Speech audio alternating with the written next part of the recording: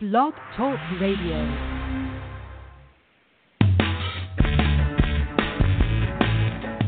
Welcome to Leverage Masters, airing weekly on Tuesdays at 12 Eastern and on demand on iTunes and Blog Talk Radio.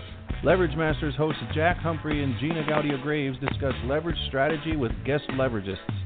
Be sure to subscribe to Leverage Masters in your favorite podcatcher for great tips and case studies on using leverage to achieve your biggest goals much faster.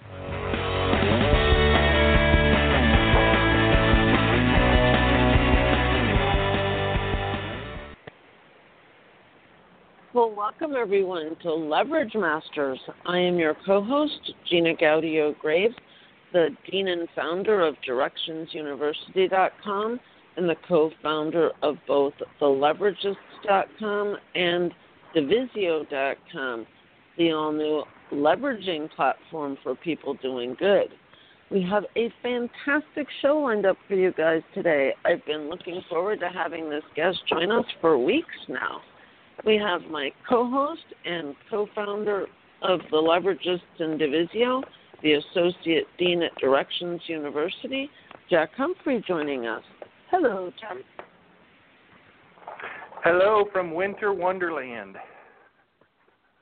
Did you get cold and snow? It is a beautiful Norman Rockwellian day here in Indiana right now. Big fat snowflakes and all the trees are getting covered up, and hey, it feels like the holidays. Well, I'm just about ready to go change my clothes because I have a pair of longer, knit pants on, and I am roastifying in my beautiful 85-degree sunny day here in South Florida. You are never going to be able to make a snowman in that kind of weather. That's horrible. I'm sorry for you. I should say not. Well, why don't you tell everyone about our guest today, Jack, who I've really been looking forward to bringing to our listeners. We have Michelle Villalobos, and she is with us today. I'll give you a little bit of an introduction, and I bet we're going to have a bunch of fun today based on what I'm reading here. So, in this day and age, few skills are more important than strategically and artfully positioning ourselves in a way that gets us noticed by the right people for the right reasons. That's why we invited Michelle here today. She helps busy professionals, especially women, tap into their unique gifts and strengths and use them to get noticed, attract more business, and create more freedom, fortune, and fulfillment and fun. Lots of F's. Good alliteration. In 2011, Miami Herald named Michelle one of Miami's top 20 under 40, and in 2013, she won the Miami Herald Business Plan Challenge for co-founding the online personal branding program, Make Them Beg. She also founded the Women's Success Summit, Miami's largest business conference for entrepreneurial women. Her clients include American Express, Bacardi, Audi, Burger King, Lloyd's of London, and others committed to the advancement of women. Michelle, thank you so much for being on the show today. Hi, thanks for having me. Hello, Michelle, and I had the privilege of meeting Michelle recently when I was at the Women's Success Summit over in Miami. Yes. Thank you. And now we know the story of how you came to be on the show. You got pitched, didn't you, Michelle? Yes. Good. Well, we'll take every opportunity to talk to successful people like you. I'll have to start with everything that we always start out with, or the question we always start out with each week, which is, what is burning in your belly right now that forces you out of bed in the morning, with your business or life or however you would like to answer? Well, I have a crew of women that I work with called the Inner Circle.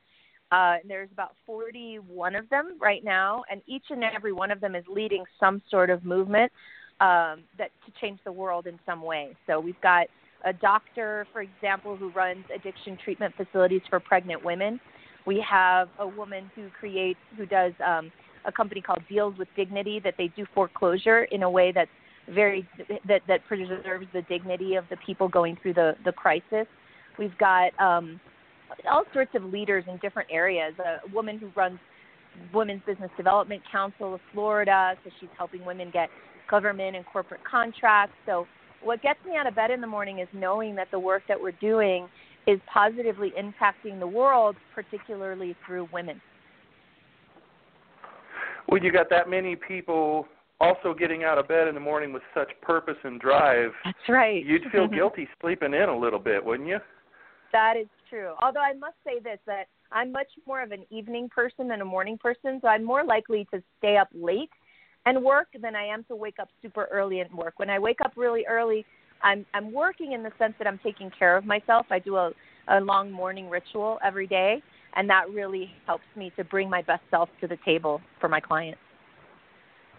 Yeah, I've actually been trying to lengthen my morning ritual. It's not really hard. It's nice to greet the day and not jump right into it.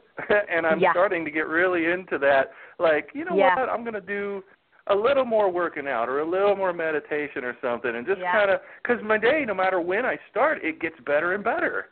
Like, it's like, wow, this is really cool. So I feel like you feel guilty maybe sometimes, but the productivity and everything that you get out of that far outweighs the guilt. It makes up for it. Exactly. Yeah, and there's really, you can let go of the guilt, because what you know that you're doing is you're bringing a better version of yourself to the table, to your work. So, there's guilt is really misplaced there, because actually you should feel guilty if you don't do a morning ritual, I believe. Right. Well, it's put the mask on yourself before the person next to you kind of thing, right? You got to be in good shape. And it doesn't hurt to have studies that are coming out on things like meditation and turning back your biological age. That one guy, I wish I could remember his name because I'm going to say it anyway, but he came on to a TED Talk and talked about how meditation specifically, but in general, taking care of yourself, he was telling people, everybody says they don't have time. There's no time. I don't have any time for that. And he said, you don't have time not to, because they've done studies that people after 5 years of a regular meditation regime have taken 10 to 12 years off their biological age. He said, you can make time by taking this time. And I'm like, yeah, man, because I'm always trying to get people to meditate more. Me too. And one funny line that my meditation teacher used to tell me, she said that if you should meditate at least 20 minutes a day, and if you don't have enough time to do that, you should meditate for at least 40. Yeah, I love that one. And if you don't think, and just keep tacking it on until you understand what this means. Exactly. Well, where do you want to go first? Because we kind of have an open format here, and we can go anywhere you would like. So would you like business, or would you like to talk about life, or business, or life? Well, I mean, it depends on, your listeners better than I. Where do you think they'd enjoy starting out? I'm open to whatever. I'm cool. Well, we love to talk about leverage, of course. It's kind of in the name and everything. So maybe we could start there. And that would be, when you are working with people and you're in a situation that someone is relying on your expertise and everything, where has leverage come into play in your business where you realized in the moment, I am skipping over many rungs of the ladder right here with this play that I'm making. This feels really, really good. I'm going to do this as a practice, or something like that. Where does leverage come into play in your business? So it's funny that you should even bring that up, because it's one of my themes for 2017 is leverage. So every year I pick 1, 2, or 3 themes that I'm focused on. This year's theme is grace and ease. Grace and ease was about, enjoying my business more, about doing more with less, which is very much about leverage. And then next year I'm straight up talking about leverage as a major focus, because what I've found is that everywhere in my business where I've found leverage, it's added more value. I had this belief in the past that, and I'll give you my story, or like a quick version of it. At one point in my business, I was doing a lot of one-on-one coaching with clients. I really served them back then mostly with marketing strategies, marketing, thought leadership, personal branding. And I used to work with people. I would sit down with them for either a half day or a full day and map out an entire marketing plan for them And then sometimes we would decide to work together, as they went and implemented the project. But I was working with them always one-on-one. I hit a ceiling in my business where I could no longer make more than, it was about 290,000 is where I kind of plateaued. And I couldn't figure out how to get beyond that, especially not with the model. I kept raising my prices, but there comes a point, at which you just have to look at the business model and where to find some leverage.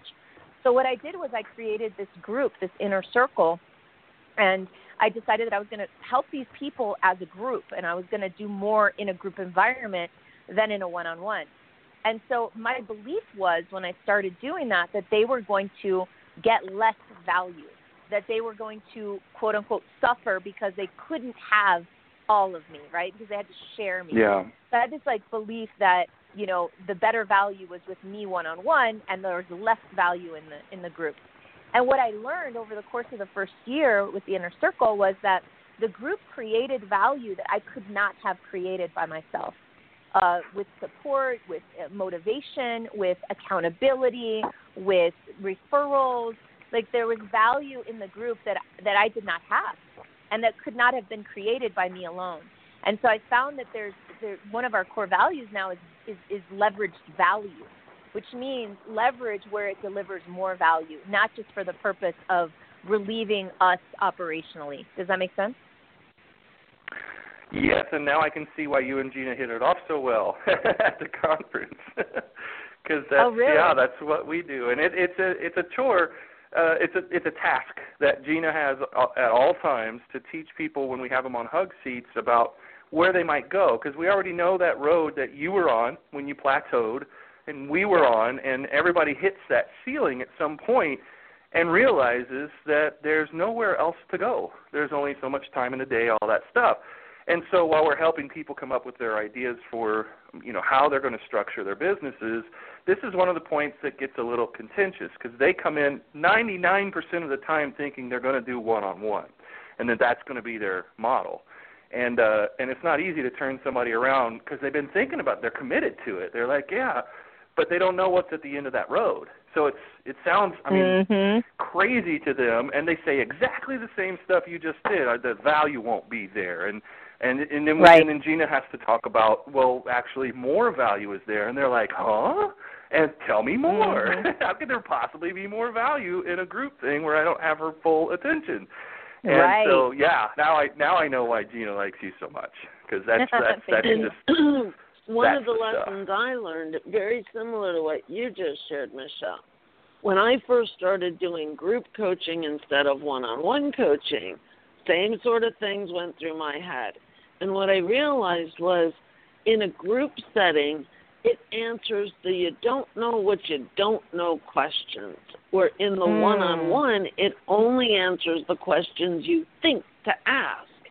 And 99% of business owners, what keeps them stuck is the you don't know what you don't know questions. It's not the questions they thought to ask in the first place. Yeah, and sometimes it could be very confronting for someone to tell you what your blind spot is.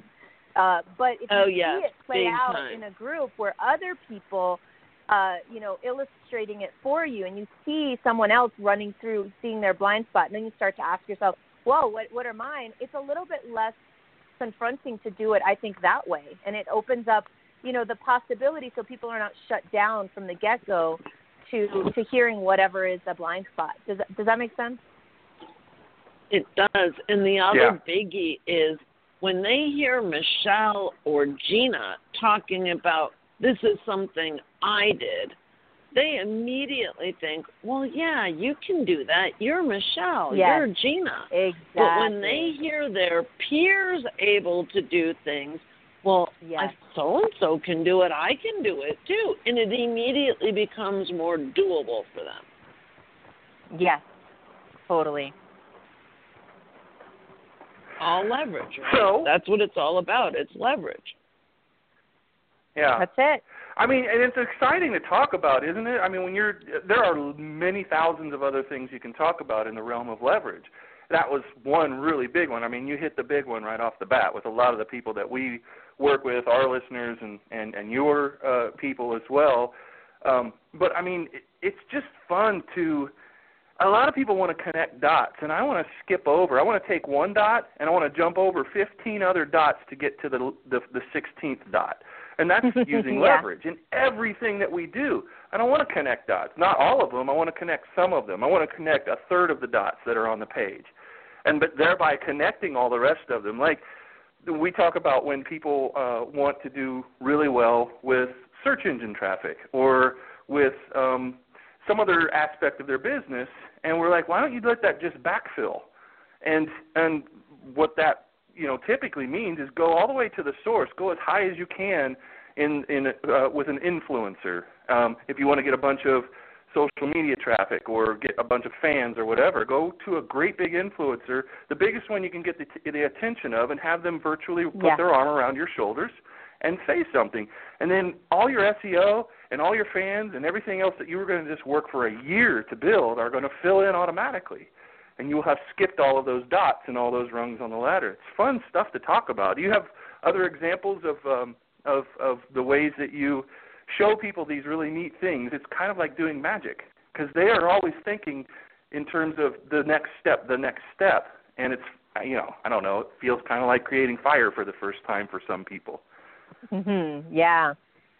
Well, one thing that I think may be relevant, one big breakthrough that I've had in my own business and that I'm supporting my clients in having is really in changing the way we look at what we want and what we're after. So in other words, goal setting, right, is an example. We just did a goal setting call today.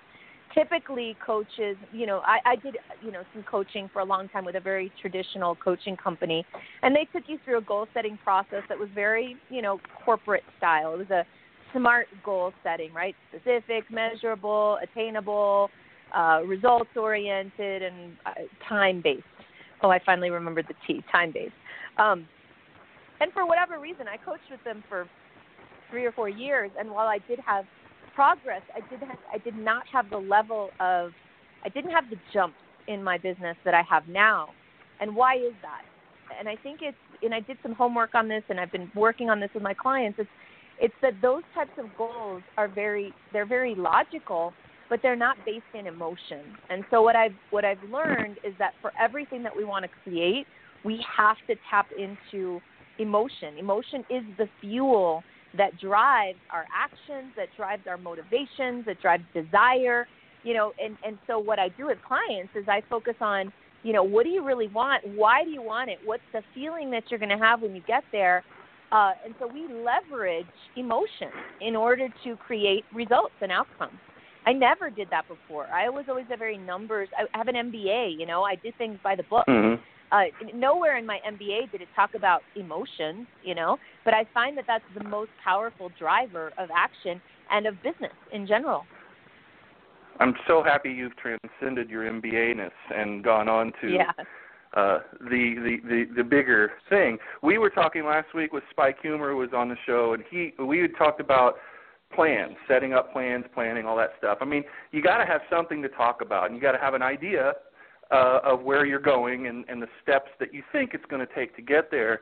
And I asked him something I think that is related to this. You were talking about emotion and goals-based or emotion-based goals being an important thing. And last week we were talking about what do you do to teach your students, your clients, how to see things out of the corner of their eye while they're going through their plan or while they're working toward their goals, to keep those blinders off so that they are also open to the opportunities that are going to pop up if only they have the eyes to see them.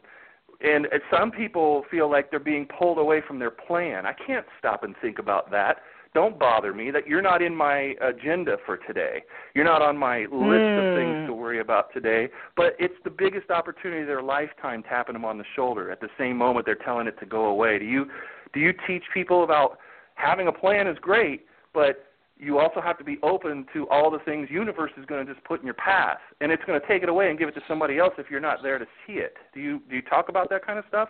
Well, there's a famous quote about war, and I don't remember who said it, but it's basically no battle plan survives contact with the enemy. And I like to say to my clients, no business plan survives contact with the market. Essentially, the idea is as soon as you create a plan, the plan starts to change. That said, you need a plan to get started, or most people need a plan to get started. Not everybody. I've kind of transcended that too. I have an idea. I have a sense of what I want to accomplish. I'm very quick these days to just go and start jumping in. But not everybody's like that. But yeah, absolutely. I think planning is overrated. And it, very much takes away from the magic that the universe throws at you once you start getting into action with the right emotion. So I definitely encourage my clients to be open and also to understand that, there's a period. We talk about the phases of business mastery. And I don't know where this concept came from. I got it from my coach, one of my coaches named Jake Merriman with Epic Impact. And he talks about the phases of mastery where we start with the phase of ideation, which is the phase where we create a plan. And that's usually pretty fun for entrepreneurs and people like us, creative people. But the next phase is concentration and focus. And that's where people often fall off the wagon. And so, that is where you've got to master something. You've got to pick up the phone and call 10 people a day or whatever the concentration and focus is. And that's what we need a plan for, to create that beginning, to start, and then always be open to the magic of the universe. And the next phase is momentum. That's when things start to click. You start to get traction. Things start to happen, but it could be kind of a roller coaster. Sometimes things happen faster than you're ready for. That's happened to us. And then you have to move into a stabilization phase where you put systems and processes into place so that you can start to replicate things and break through to the next level, which is actually the next phase is breakthrough. And finally, integration, when you can do all these phases pretty much with grace and ease simultaneously. Start something new, do concentration and focus, get to momentum, stabilize and break through all very, very quickly and easily. Do you think there is some sort of a breakdown sometimes in some contexts when you as an expert are asked to list things, the steps of things that need to be accomplished, things you need to do? Here's how this, because people ask you, you're the expert, and they expect you to have a list of 5 steps or whatever. Do you think that some of the magic is in danger of being lost if people are focused too much on the steps and not hearing what's really happening? Like, I think this is why we always like to give examples. At some point, we want some real-world example of the list of things that we give out. Like, here's how you got to do this, and here's how you got to do that. Sometimes, as an expert, I feel like I'm stealing the magic of a beautiful thing sometimes when I'm only listing out what you need to do. But that's what people think they want from you right off the bat. It's like, give me the 5 things I got to do. But if I give you the 5 things, if we look at directly in the eye, it's going to lose its magic of the things that you think you wanted me to tell you. How do you deal with that? Yes. Like, real-world examples are beautiful lotus flowers of wonderfulness. And then we did this, and when we got momentum, what that really means is our orders started going through the roof, and then we had this, and we got a new company that we did a JV with, and those two things are so radically different. How do you balance that so that people maintain their focus through emotion, an emotional attachment to those lists of 5 things and those more antiseptic, clinical treatments of how you build your business? Yeah, and it's funny because I started with that, like you said, the MBA-ness, right? I was very much a by-the-book MBA type of business person when I did my MBA, which was now 12 years ago. It served me well in the very beginning. At least it gave me a foundation, but ultimately taught me really nothing about what it really takes to build a business. But even so, I approached my business very similar. When I was training and coaching and educating, I focused on information. And what I've discovered is that information is not transformation. And truly, where to focus the effort in the beginning is on the person, on who they're being, on the how are they approaching the mindset. Really the mindset is fundamental, and it's step one. And you're right, nobody wants that to be step one.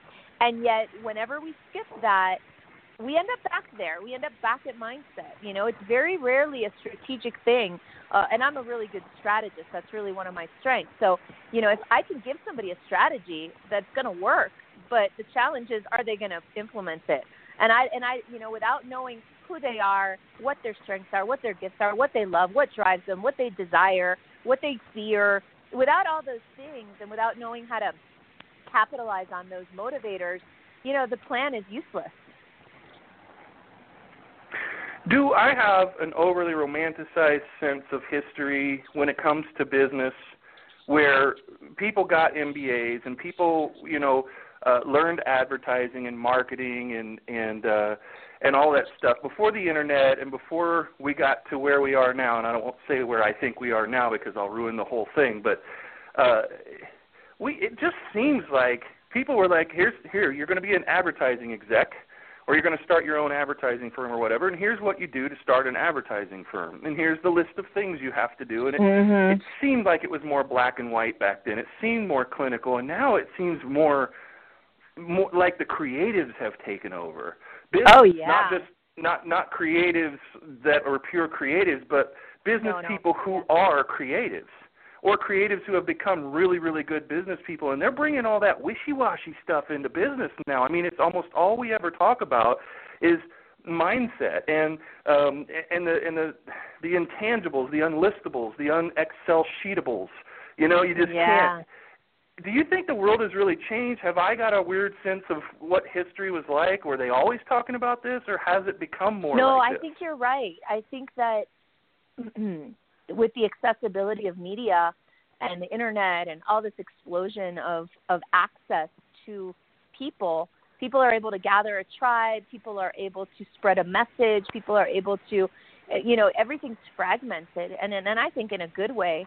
I do think there's way more woo-woo stuff, but things back then weren't so, there were like 5 big advertising agencies, and that's, that's the most, and that's about it. Now everybody can have an advertising agency or a branding agency, I think it's more democratic now, even though, there's all these beliefs about lack of opportunity and, a lot of victim culture in our world also. For those people who are able to, go above and beyond that victim mentality of wanting everything handed to them, that they would see that there's an abundance of opportunity for people who really want it. And I feel like that's what's fueling what you're seeing, is that everybody has a voice now, or can if they truly want to. And all those different voices mean that we're evolving and progressing and transforming faster than ever. So, things are different, way more complicated, way more interesting, if you ask me. I totally agree, too. I think it's really neat. It's like resumes have been replaced by posses. Resumes have been replaced by followings. And tribes, like you said. And, when YouTube stars first became YouTube stars, and they didn't even know what they were. Nobody knew what that was, except they could go to Sony Entertainment and say, I want a record deal, and here are my terms. And Sony's like, what the hell are you talking about? We tell you that you get crap and you get 10 cents a CD and all that stuff, and we rip you off, and that's the way it's always been. And you say, no, I have 500,000 followers on YouTube, and you'll do what I say, or I'll just go independent. And then YouTube signs you for the best kind of contract that they've ever signed in the history of their industry, and there it took off. In just one example, it's like you could have an MBA and you could go the MBA route, or somebody can also, and I know you'll champion this because it's that part of that creativity and the democratization of all of this, is somebody could do it a whole other way and be just as successful as you. Yeah. And not only that, but there's 10 other ways on top of that they could have done it. I think that's pretty cool. Well, and then there are 10,000 different versions of success, right? One person's version is, I want to be able to come home at 2 o'clock and pick up my girls. I want to take a month off every summer and go on a road trip. Like, that's success for one person. For another, it might be, I want to live on and work from an RV. Another person's definition is, I want to, work Monday through Thursday, take Fridays off in golf. Like, everybody, now you define your success your own way, and there's becoming more and more acceptable to do things differently than you've been taught or than everybody else is doing it. And in fact, people are, I think, valuing that even. Yeah, I was caught between the gold watch retirement generation. You have the same job all your life. And the next generation, which was, you might there were iterations of it. You might keep a job for an average of 8 years, and then you'd move on. You wouldn't have one all your life. You would move on. That was Right. the average. And now it's just become so fractionated. I don't know what the latest statistics are, but lots of people don't even consider what they have as jobs. They're entrepreneurs or whatever. Mm-hmm. There's a lot more of those people running around. There's a lot more of all the different degrees and colors. It's like a Benetton commercial for business. Yes. It's everything. Yes. Absolutely. So, I like that. So what are the favorite kinds of people that you like to work with? Who do you like to engage with? Is it a diverse, is it within specific industries that you like, or who do you like when you pick up the phone and you know who you're talking to, you get really, really excited that they're a prospective joint venture partner or client or whatever? I love to work with women and very evolved men who are in touch with their feminine side, not necessarily gay or anything, just men who have a strong sense of nurturing, caring for themselves, caring for their families, caring for the planet. So people who are purpose-driven, passionate, want to lead a movement, and who've experienced success in traditional ways. In other words, I like to know that they know how to hustle. They know how to go through that concentration and focus phase, that they've had success in the past, and maybe they just don't know how to take it to the next level. So, I prefer to work with someone who's been in business 2 or 3 years at least, and who's generating at least 6 figures on their own without any support, or without us anyways. So those are my favorite clients because we can usually see some results very quickly with them with the work that we do. It's nice to be able to work with somebody who's already in motion, right? Like, because I know you probably know the opposit of that, where you got to try to help be the momentum that gets them off the launch pad, which takes so much more of your energy. It does, and a lot of people, and I enjoy it. Yeah, and if they come to you without momentum, there's no guarantee that they're ever going to achieve it because, like you said, you need proven. They need to be proven in these different areas, or it's not that they're impossible to work with, but they're not desirable to work with if you're not even sure if they're going to have the momentum to. Yeah. There you go. Yeah, leverage. Yeah. So leverage. I like that. Yeah, What are some of the? Oh, I'm sorry. No. We have a little bit of a delay, so I end up talking over you sometimes. I'm sorry about that. No worries. So I was just going to say, do you have any examples of some? Now, one of the things that people like you become as a side benefit or a great benefit is a connector. Because after you've worked with a good number of clients, you're going to have some overlap, and you're going to be able to hook people together and say, you need to meet this person, you need to meet that person. How does that come into? Because that's pure leverage right there. Probably has helped you gain clients by saying, hey, I've got somebody here you need to talk to. I work with them now, and this could really do some serious for your business if you guys hooked up and did this. So how does all of that come into play? Do you like to play in that arena? Because it kind of is a badge you have to wear after a while. When you become connected, everybody wants to get connected through you. Yeah, well, that goes 2 ways. We love to connect people with each other. I'm an old BNI member. I was a member of BNI for 5 years, so referrals is like part of my DNA almost. And then we source a lot of our business through referral. So a lot comes to us through referral relationships, and then we also teach our clients how to run referral conversations, how to request referrals. It's a big part of our culture. Because those types of, that kind of marketing is cheap, and it's effective, and it's those clients tend to be better clients when they come to you through a known source. So we love to connect and be connected. Have you ever used, connections and everything to work a deal, to maybe triangulate a deal? The reason that I'm asking in the context that I think is helpful for listeners is listeners who are maybe mid-range, or they could even be those 6-figure folks that you were talking about, that there's always a next level, and there's always a ceiling that somebody bumps up against until they figure out how to shatter it. Sometimes they themselves don't have the connections that they need, the leverage points more accurately that they need to make something happen on their own, in their own stable. And so maybe you can talk about how you have, because I know you most certainly have, put together 2 or 3 different things to triangulate a deal to have that person who didn't have any native resources on hand to appear to be one of the 3 people. You know, like I know this person and they're in if you're in, you know, and then all of a sudden the person who really didn't have the assets to pull it off, at least on paper, is right there in a deal. Have you worked things like that or put people together in that way? I'm trying to think if I can think of an example like that. Not so much. I mean, maybe in a way that's kind of relevant to you guys. We've used your services with financing.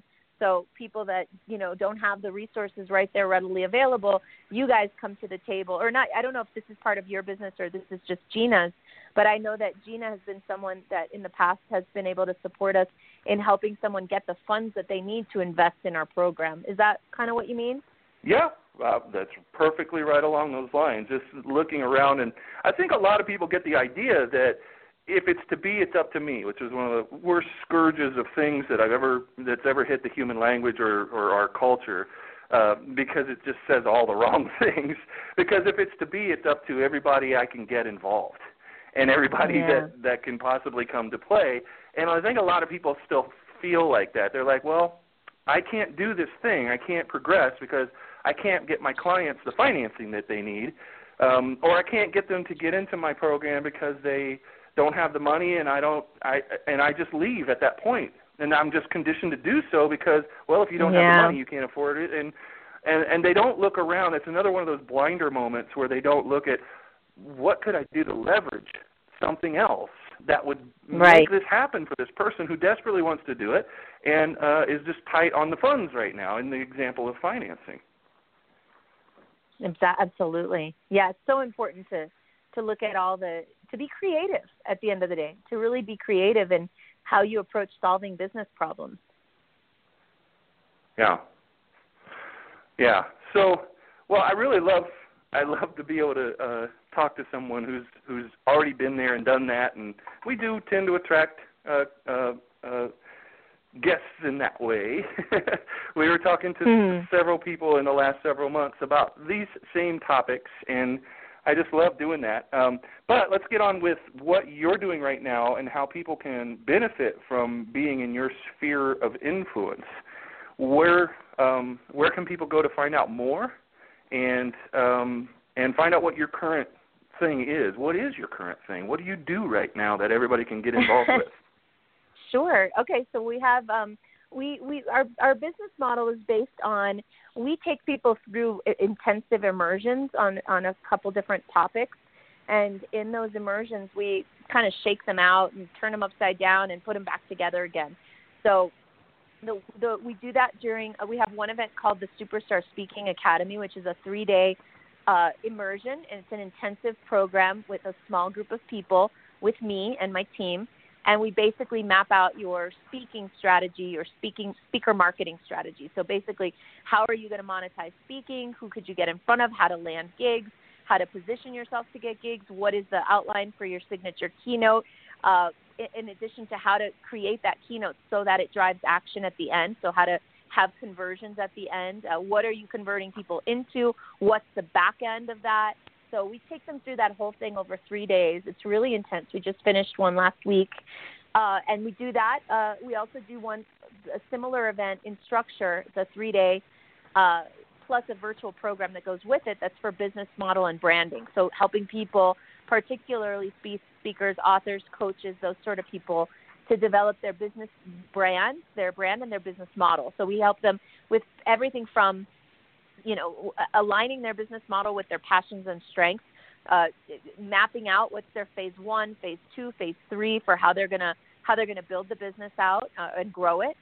We go into pricing and packages, and we get into sales processes, sales conversion conversations. Like, we basically give them a crash course so that they can leave that program and get into action right away and see some results right away. So that's called the Jumpstart program, and it's really for helping people with their business and brand. We also do one which is a more intensive program called the Superstar Performance Academy, and that's really just to hone in on speakers and their performances. So we focus on the presentation. We go deep into mapping that out. We focus on polishing their delivery skills and At the end of that program, that's a 3-day plus a 4th day. On the 4th day, we put them in a theater with all the other attendees. That's a bigger event. And in that theater, they present. It's about 25 people. And they each present, and we film them, and we do professional photos of them and everything, so they can use that in order to build their speaker brand. So we do that a couple times a year as well. So those are in-person live events. What's the Make Them Beg program? That looks like it's a virtual, something that people could do with you virtually instead of in. Yeah. Well, okay, so Make Them Beg is no longer in existence. We're not doing that one anymore. I give that away for free with my other programs sometimes. But I have I've replaced it with the Superstar Accelerator, which is, kind of a revised version of Make Them Beg. It's shorter, it's simpler, and it focuses more on the business model side of things. When I created Make Them Beg, I was very much a personal branding expert, but I was not making a ton of money back then. I was doing well. I was in that plateau that I told you about. So I could teach people how to brand themselves, how to position themselves, but now focus a lot more on the business side, the back end, the business model, the monetization, the revenue strategies, and that's all in our Superstar Accelerator. And so people can get that. Well, we offer it up every once in a while for through webinar. And at the moment, we're not having one planned before the end of the year, but we'll be. So the best thing for people to do is just to sign up for my list and stay in touch with us, and then we'll let them know when we're doing a launch, and then they can decide if that's a fit for them or what they want to do. Or they can sign up if they want to they can sign up for our list and then contact me through the website, and we can have them have a conversation with one of our Superstar brand consultants, and that person can help guide them and give them whatever is the right fit for them. And the website is michellevillalobos.com? You got it. Got it. All right. Well, so now we could tell some stories. I want to hear about any success story you would like to tell about a favorite client. You don't have to name names or anything, but something that you went through that really kind of profoundly affected you. And I know that you get this all the time because you only attract people who are going somewhere anyway. You're just accelerating that going. So they're going to do something really big. So you probably are moved constantly by what your clients do, what your students do. Give us a story or two about some of your favorites lately. Sure. Well, one client, and I can share her name. I have permission to share her story whenever I like. She loves it when I do. Her name is Leanne Webster, and her company now is called Totally Telesummit. And so when she first came to me, she was in a she was not in a great place. Basically, she'd been in business for 2 or 3 years. She had been very successful. She had a law degree. She'd been a lawyer, but she hated being a lawyer. And so she quit and became she thought she was going to become a business coach.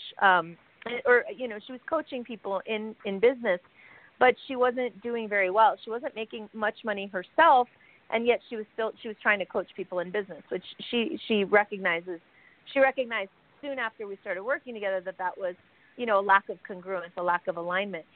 She was also branding herself as 2 different things at the same time. So she was branding herself as a business coach and also as a running coach. So she had a 2-sided business card, which is a no-no, in my opinion, always.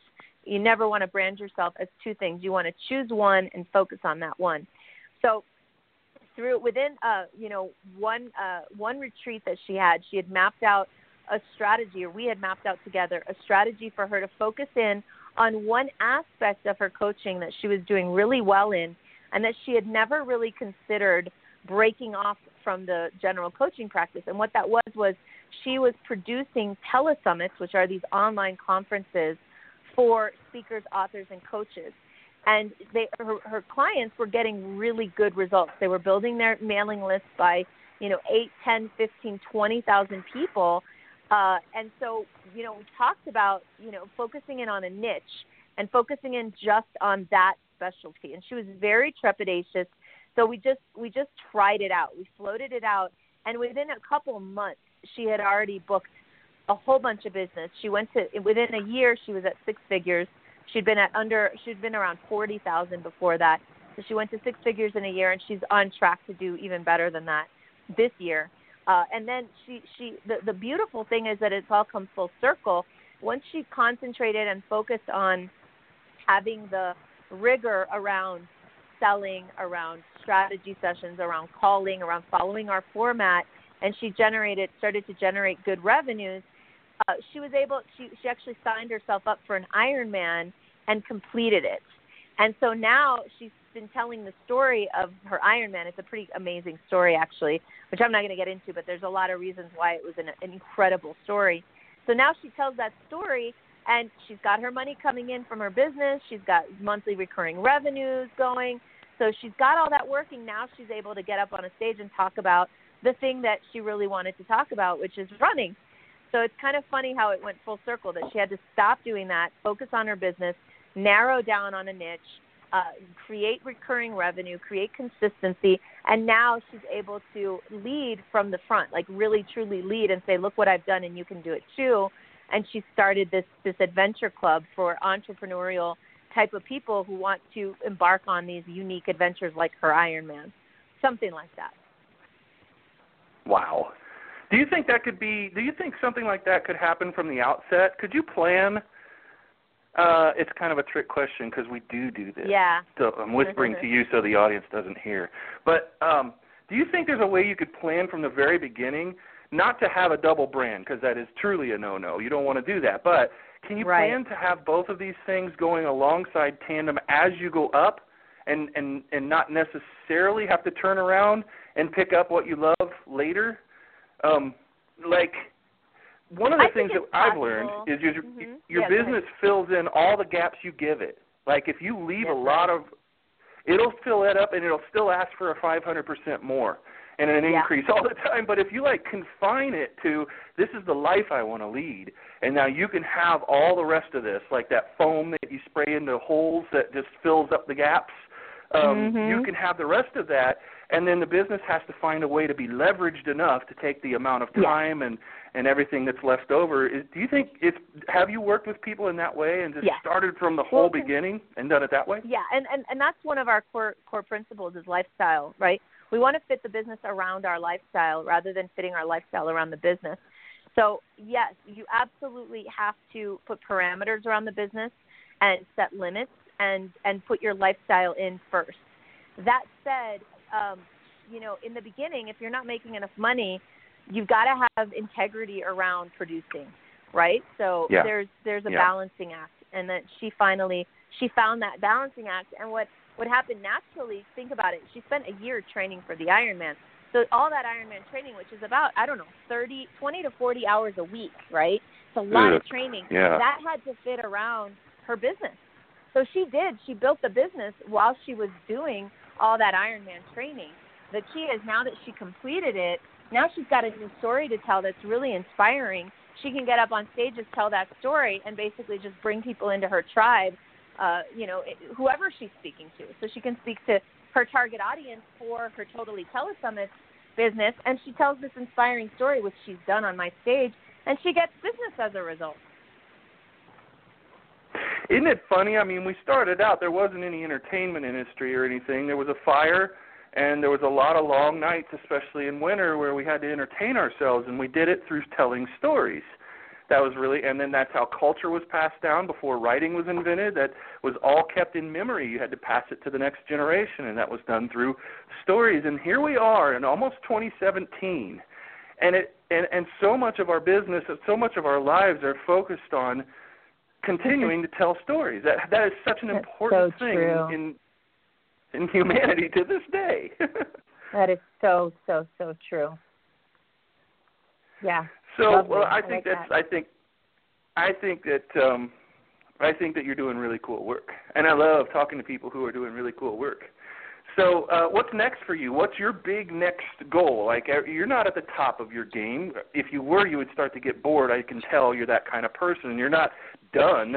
So, what kind of goals do you have for the future? What's your worldview of what you're doing right now and where you're headed?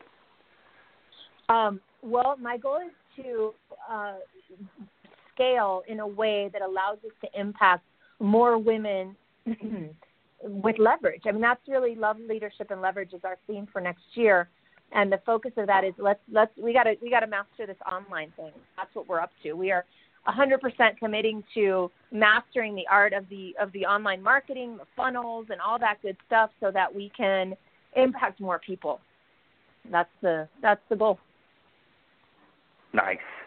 And you love to do in-person events. You must love people and all of that kind of stuff. So you're such a hybrid to our other type of audience member who's really, they have to fight issues of isolation and, really being in their own world, in their own head a lot more than they probably want to at all times, and have to focus on that. How do you balance everything when it comes to I imagine after events you're just like everybody else in some degree, like, oh man, I need some quiet. I need some time here to get to decompress from all that talking and energy and everything else that just happened.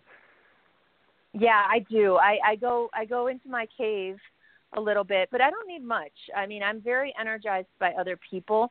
I have to stop myself, because my natural tendency is to be around people and to, re-engage and to jump right in.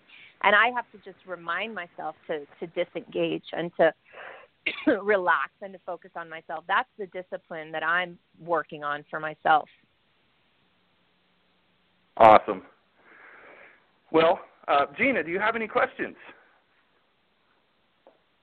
I know I've been hogging it from you. What can we do to support the great work that you're doing, Michelle? Oh, thank you, Gina. That's beautiful. Well, more financing for my clients from you would be great. And I would say, referrals, introductions, whatever, when we have an event to support us maybe in promoting that event. But ultimately just staying in touch and staying connected and seeing where we can add value to each other. Well, two things we can definitely help you with. Number one, I have a very unusual relationship with the folks over at PayPal. I'm one of about 400 PayPal partners.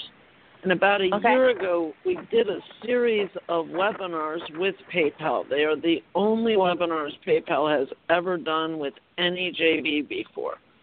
One of them was on the topic of PayPal working capital loans. Do you know anything at all about PayPal working capital loans? No, I don't. They are the most incredible thing I have ever seen for a business owner. Here's how they work. Without any credit checks at all, you automatically qualify for up to 10% of whatever revenues you've put through both your PayPal account and through something called a PayFlow Pro account in the last 12 months. PayFlow Pro is a true merchant account similar to an authorized.net. It's the old VeriSign. PayPal bought it. So if you put $200,000 through your account in the last 12 months, you automatically qualify for a $20,000 loan. It's processed in about 30 seconds. It is 0% interest. There is a tiny little fee that's tacked on at the end of repayment that's dependent upon your refund and chargeback rate. Typically, it ranges from 4 to 8%-ish. Repayment is the best part about it. The repayment isn't a normal repayment structure. They simply take 10% of each transaction until the loan is paid back. So the training I did last year showed small business owners how they could use a PayPal account or a PayFlow Pro account in a 90-day period to do JVs that would generate a total of $30,000 in revenue over 90 days. From that, they would then qualify for $4,000 of working capital loans. Now, the nice thing about working capital loans is once you've paid back your first one, you can get another one 72 hours later.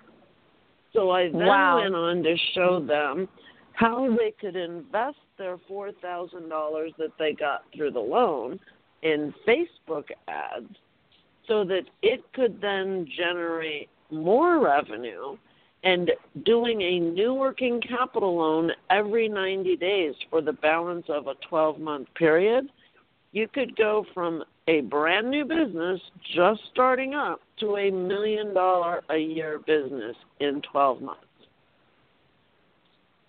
Wow. I had not ever heard of that. That's incredible.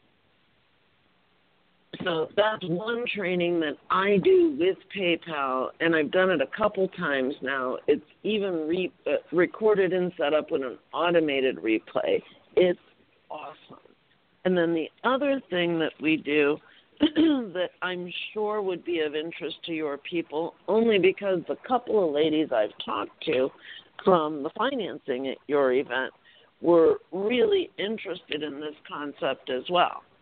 Have you ever heard of a specific kind of joint venture called integration marketing? No. It's not a term that Jack and I have coined. It's a term coined by Mark Joyner back in the late 90s.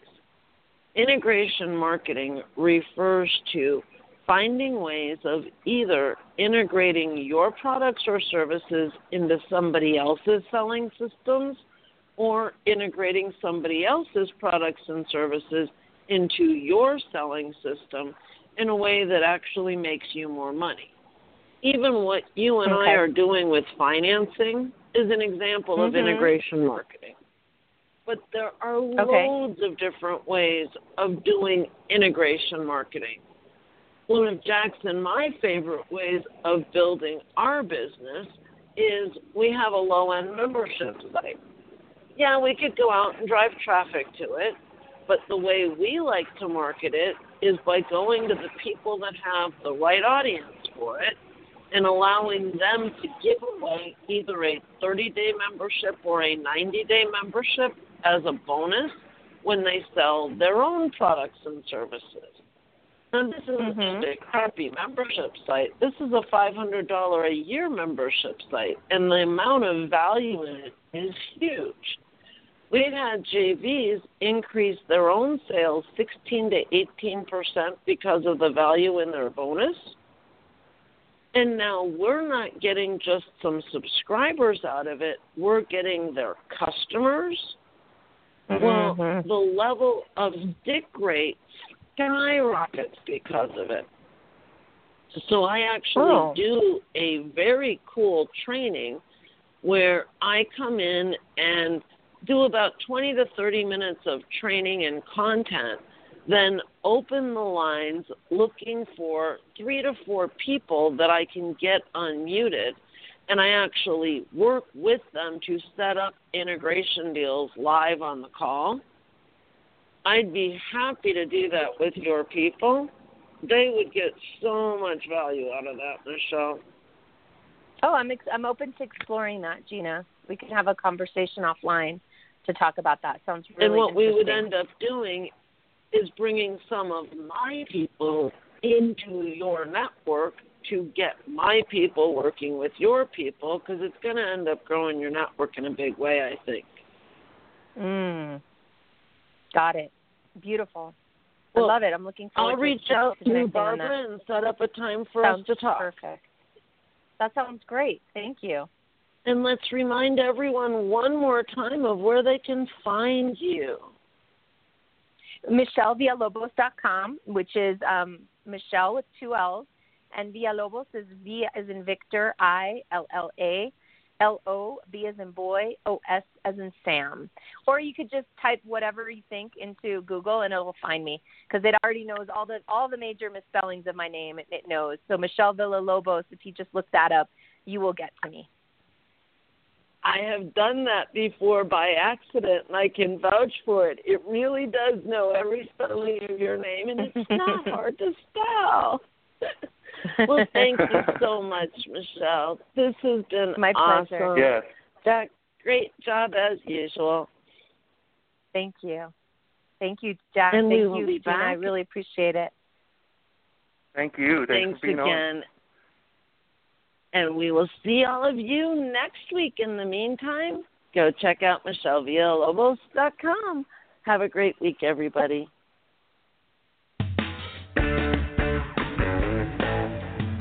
Tune in next week for another episode of Leverage Masters. And don't forget to follow us on Facebook on our Leverage Black Book page to keep up with the latest. We'll see you next time on Leverage Masters.